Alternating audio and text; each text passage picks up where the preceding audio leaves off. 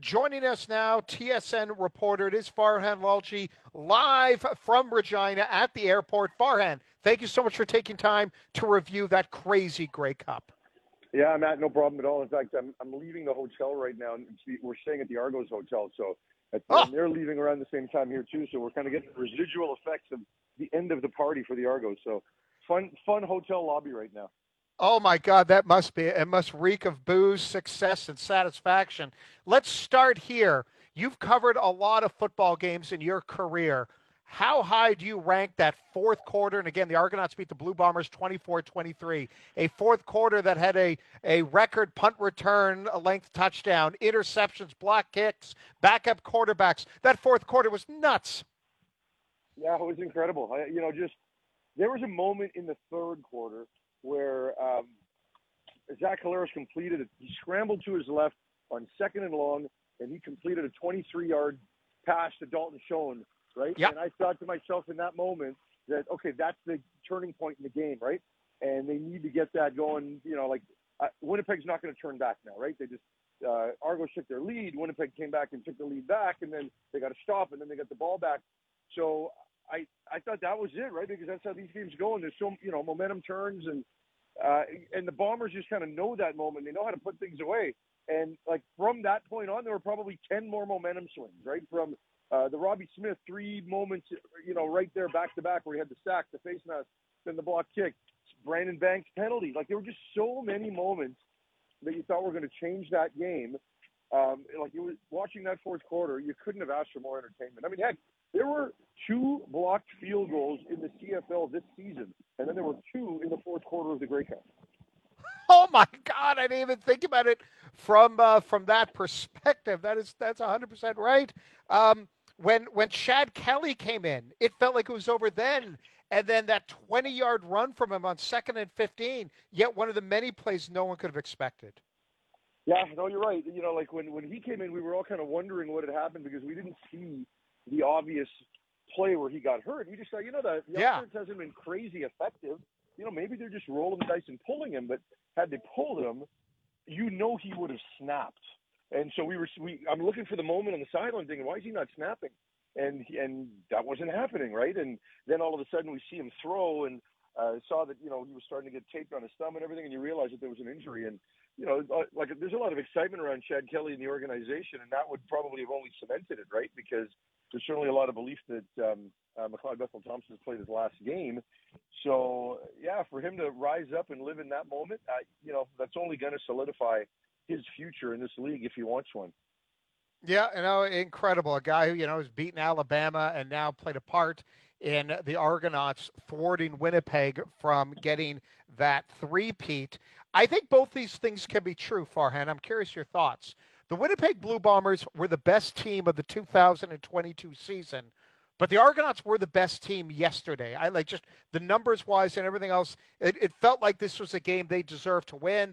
Collaros threw a couple passes that were dropped that could have been intercepted. So I thought the right team won on Sunday, even if the better team over the whole season was still Winnipeg. But just curious your thoughts. Yeah, I don't disagree, and I don't know that Toronto played significantly better than Winnipeg. Not But significantly, but I thought there was yeah, a slightly better team. yeah, I think so. I mean, they certainly weren't worse, right? I would agree with you there. But like when you look at what Toronto did, they wound up with, they gave up a kick return touchdown. They gave up a blocked field goal. They had their backup quarterback in. They took more than double the amount of penalties and yardage that the Bombers did, and including that undisciplined Speedy Banks penalty. And yet they won. Like, who does that? Who gives up a kick return touchdown, has a kick blocked, plays their backup quarterback, and still wins a football game, right? Yeah. It was crazy that it happened the way it did for them. And the other thing with the Bombers is that they have always been able to win with their B game, right? I mean, you look at last week's game against the Lions, and Zach Collaros wasn't awesome, right? I mean, he threw the one pick in the end zone. They had to run the football more. They did that all season long, where one side of the team just wasn't great, and the other side of the team just kind of kept them in it, right? And so this is the one time one team was able to make him pay for it, right? And yeah, you're right. Toronto was the better team. There was no fluke in that. They deserved to win. There was a moment in that game where they left Dakota Prukop in. So we're talking fourth quarter.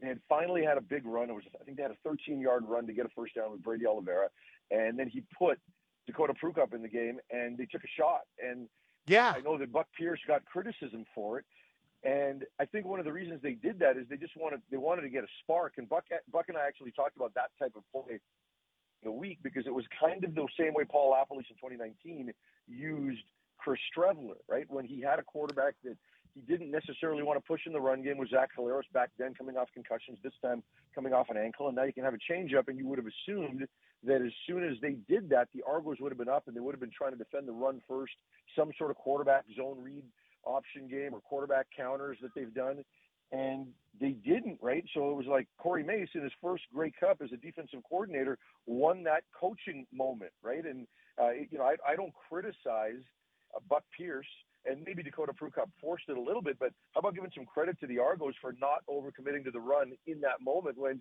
every reason would have taken you to do that, right? So, yeah, you're right. Like I truly thought the biggest mismatch in this game was the coaching mismatch, and the Argos proved me otherwise. Yeah, and it was a bit of a forced pass, but you're right. Give credit to the Argonauts secondary, to Shaq Richardson, and to a defense that held Winnipeg to 286 yards.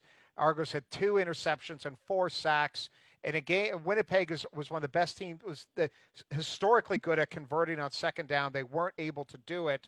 We're joined by Farhan Lalji live from the Argonauts Hotel in Regina. And Farhan, from taking the football, just the X's and O's to the side, I'm not going to lie to you. I was watching this game and I was getting all choked up, and I'm curious your thoughts. Like just seeing Henoch Mwamba in tears, seeing him with his daughter, and then from a personal level, seeing Darren Titian and everything he's gone through, to be him on that stage presenting Mwamba was the award. I'm not going to lie to you. That's one of the most emotional moments I've seen in the CFL in ages. Yeah, it was pretty cool, right? I mean, Enoch and his daughter was fantastic. The guy played in the Grey Cup in his rookie season while a member of the Winnipeg Blue Bombers, and for him to, then have to wait until this point, 11 years later, to get another shot at it and, to get it right and, to win the awards, which is another weird thing. Like, look, I love Enoch, but 3 tackles and 1 interception, and he won 2 awards, right? So it was a great moment for him and just that much emotion. And, there was even Andrew Harris, who's had his fair share of great moments in this league, having his daughter there thinking it was going to be his last game.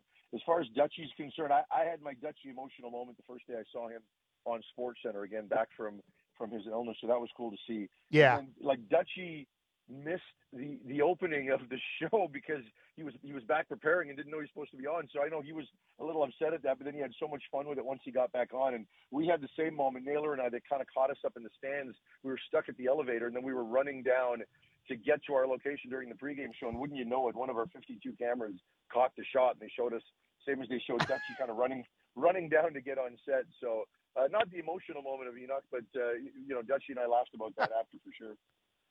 Oh, listen, I mean, first off, congrats to you, to Naylor, to everyone on air and behind the scenes. When you do that many hours of live TV coverage, things are going to happen. But I think in the end, unless you're a Bombers fan looking for the dynasty, I think if you're the CFL or if you're a CFL fan, you had to be happy with the way that season ended, because early in the game, we had no idea what was in store for us by the end.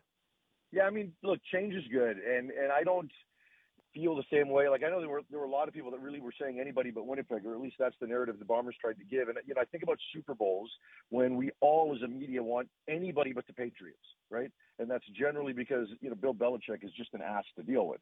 Yes. But Mike O'Shea's not like that. Like, he may not give you much, but he's a nice guy. He's not a bad human being that way. And like Zach Collaros and Adam Bighill, and there's so many guys in that Winnipeg group that are great. But change is good.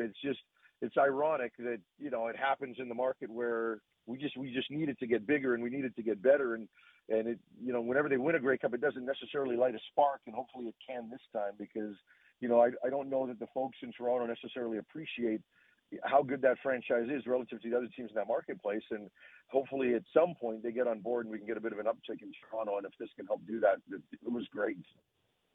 It really was. And as I was joking on Twitter, Maple Leafs hire Pinball Clemens right now.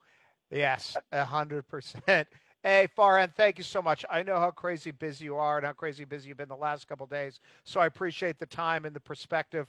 All the best, and have a safe flight home. Thanks, Matt. All the best to you too.